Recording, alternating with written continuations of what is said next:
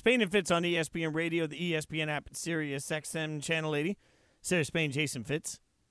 Obviously, the biggest story of the day has been Brian Flores, the former Dolphins coach, and his lawsuit against the NFL. But there are several different ripples that have happened since then, including other coaches speaking out about what they've experienced. That includes Hugh Jackson, who spoke earlier tonight on SportsCenter about the proof he has that he was also asked to not win football games. This is what he said earlier on SportsCenter.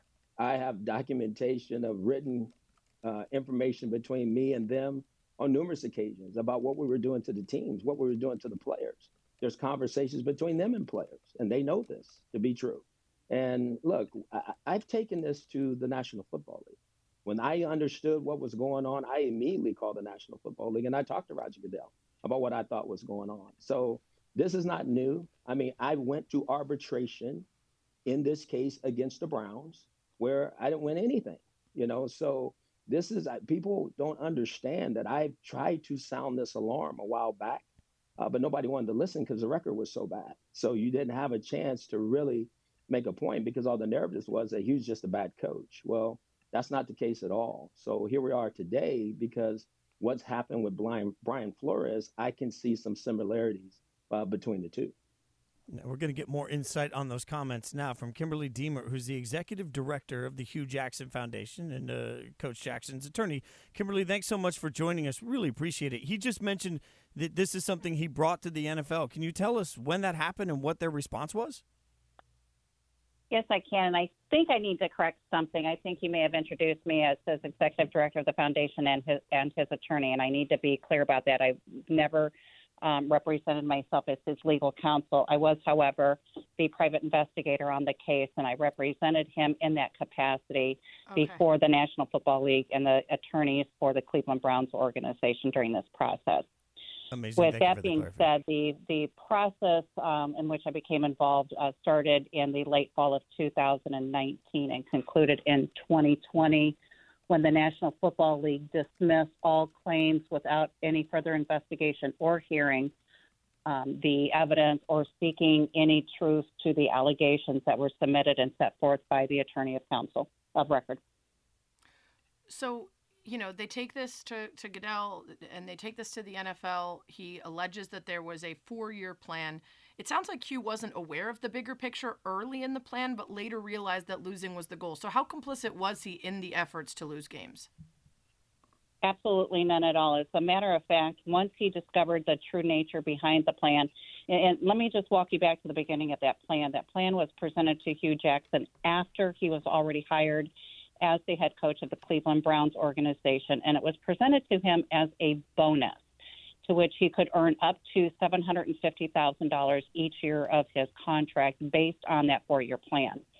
When that plan was presented to him, it was still in construction, and it was finalized and discussed at the home of Jimmy and Dee Haslam in Bracknell, Ohio in June of 2016, still without full explanation of what that plan really was. And again, understanding that Hugh Jackson is a football coach, he's not an analytics specialist, and the process by which they were following was something that they deemed to be life-changing in all sports, and they were going to showcase this through the Cleveland Browns organization. They wanted to be the leaders of the pack in developing this type of plan, and then they themselves were going to monetize that plan further on down the line. So they kept the details of that plan and the process of how that plan worked very close to the vest. They refused on numerous occasions to explain exactly what that plan meant.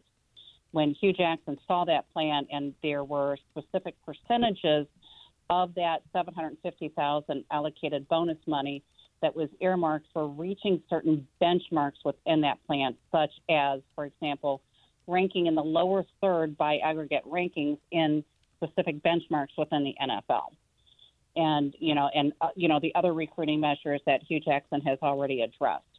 So without necessarily saying that we are not trying to win for 2 years, they built a plan where it was impossible to be a winning team for the first 2 years so they can gain draft capital and increase their salary cap space so that in year 3 and 4, as indicated in that 4-year plan, they had substantial sums of money that far exceeded what they normally would have had and clearly had substantial number of draft picks, as you can tell by going through the records. Those are all public records.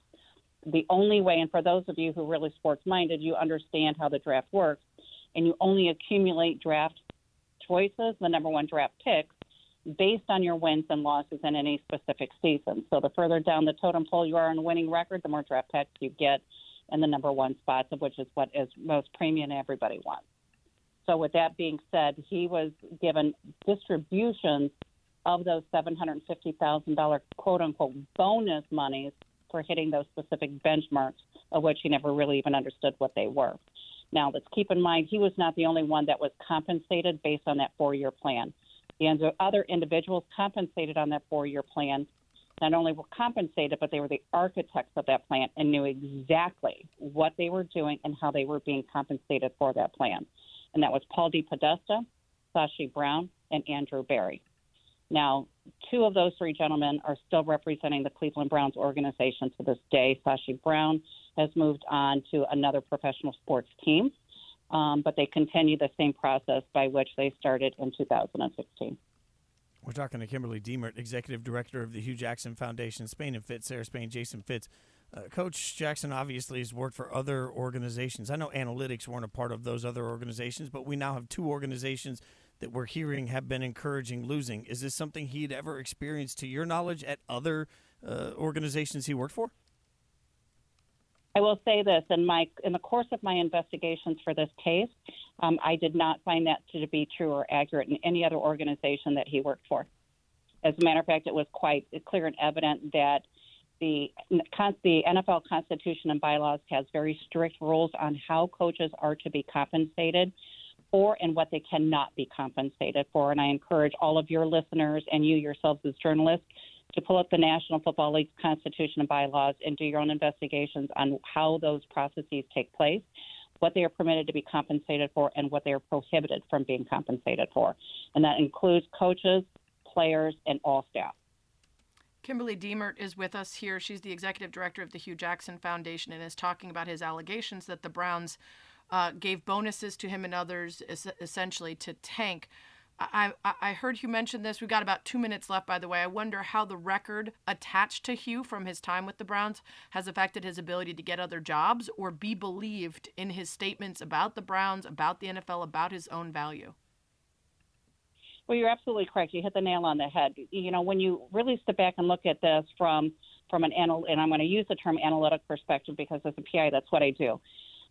He was strategically targeted as a black man to be the face of an analytical experiment, which included tanking. During that process, they knew that a black man was not valued as head coach material in the National Football League. So he was disposable commodity in that experiment. And as such, the National Football League, through its collective ownership, they find different ways to justify why black men do not deserve to be in those positions. And he was the perfect fall guy for that. And we went to the league, we being Coach Jackson, went to the league, went through all the processes that were established by the league and how you settle grievances, brought the matter to Roger Goodell and Troy Vincent in 2016, according to all records, which were introduced during arbitration, and followed through with these, including documentations and letters back and forth with ownership and executives at the organization. What they were doing was not only detrimental to him as a head coach, it was detrimental to every player on that team, every coach on that team, and every black man who ever wishes to come up in the National Football League to ever hope to have the position as head coach. Kimberly, we warned the league, Coach warned the league that this was going to happen to Brian Flores as soon as he saw that happening, and here we are today. It did happen to Brian Flores, just in a different way. We appreciate your insight and all Great of this. stuff, Thanks so much Kimberly. for the time and the clarity and the information. I really appreciate you joining us. Thank you very much for the opportunity.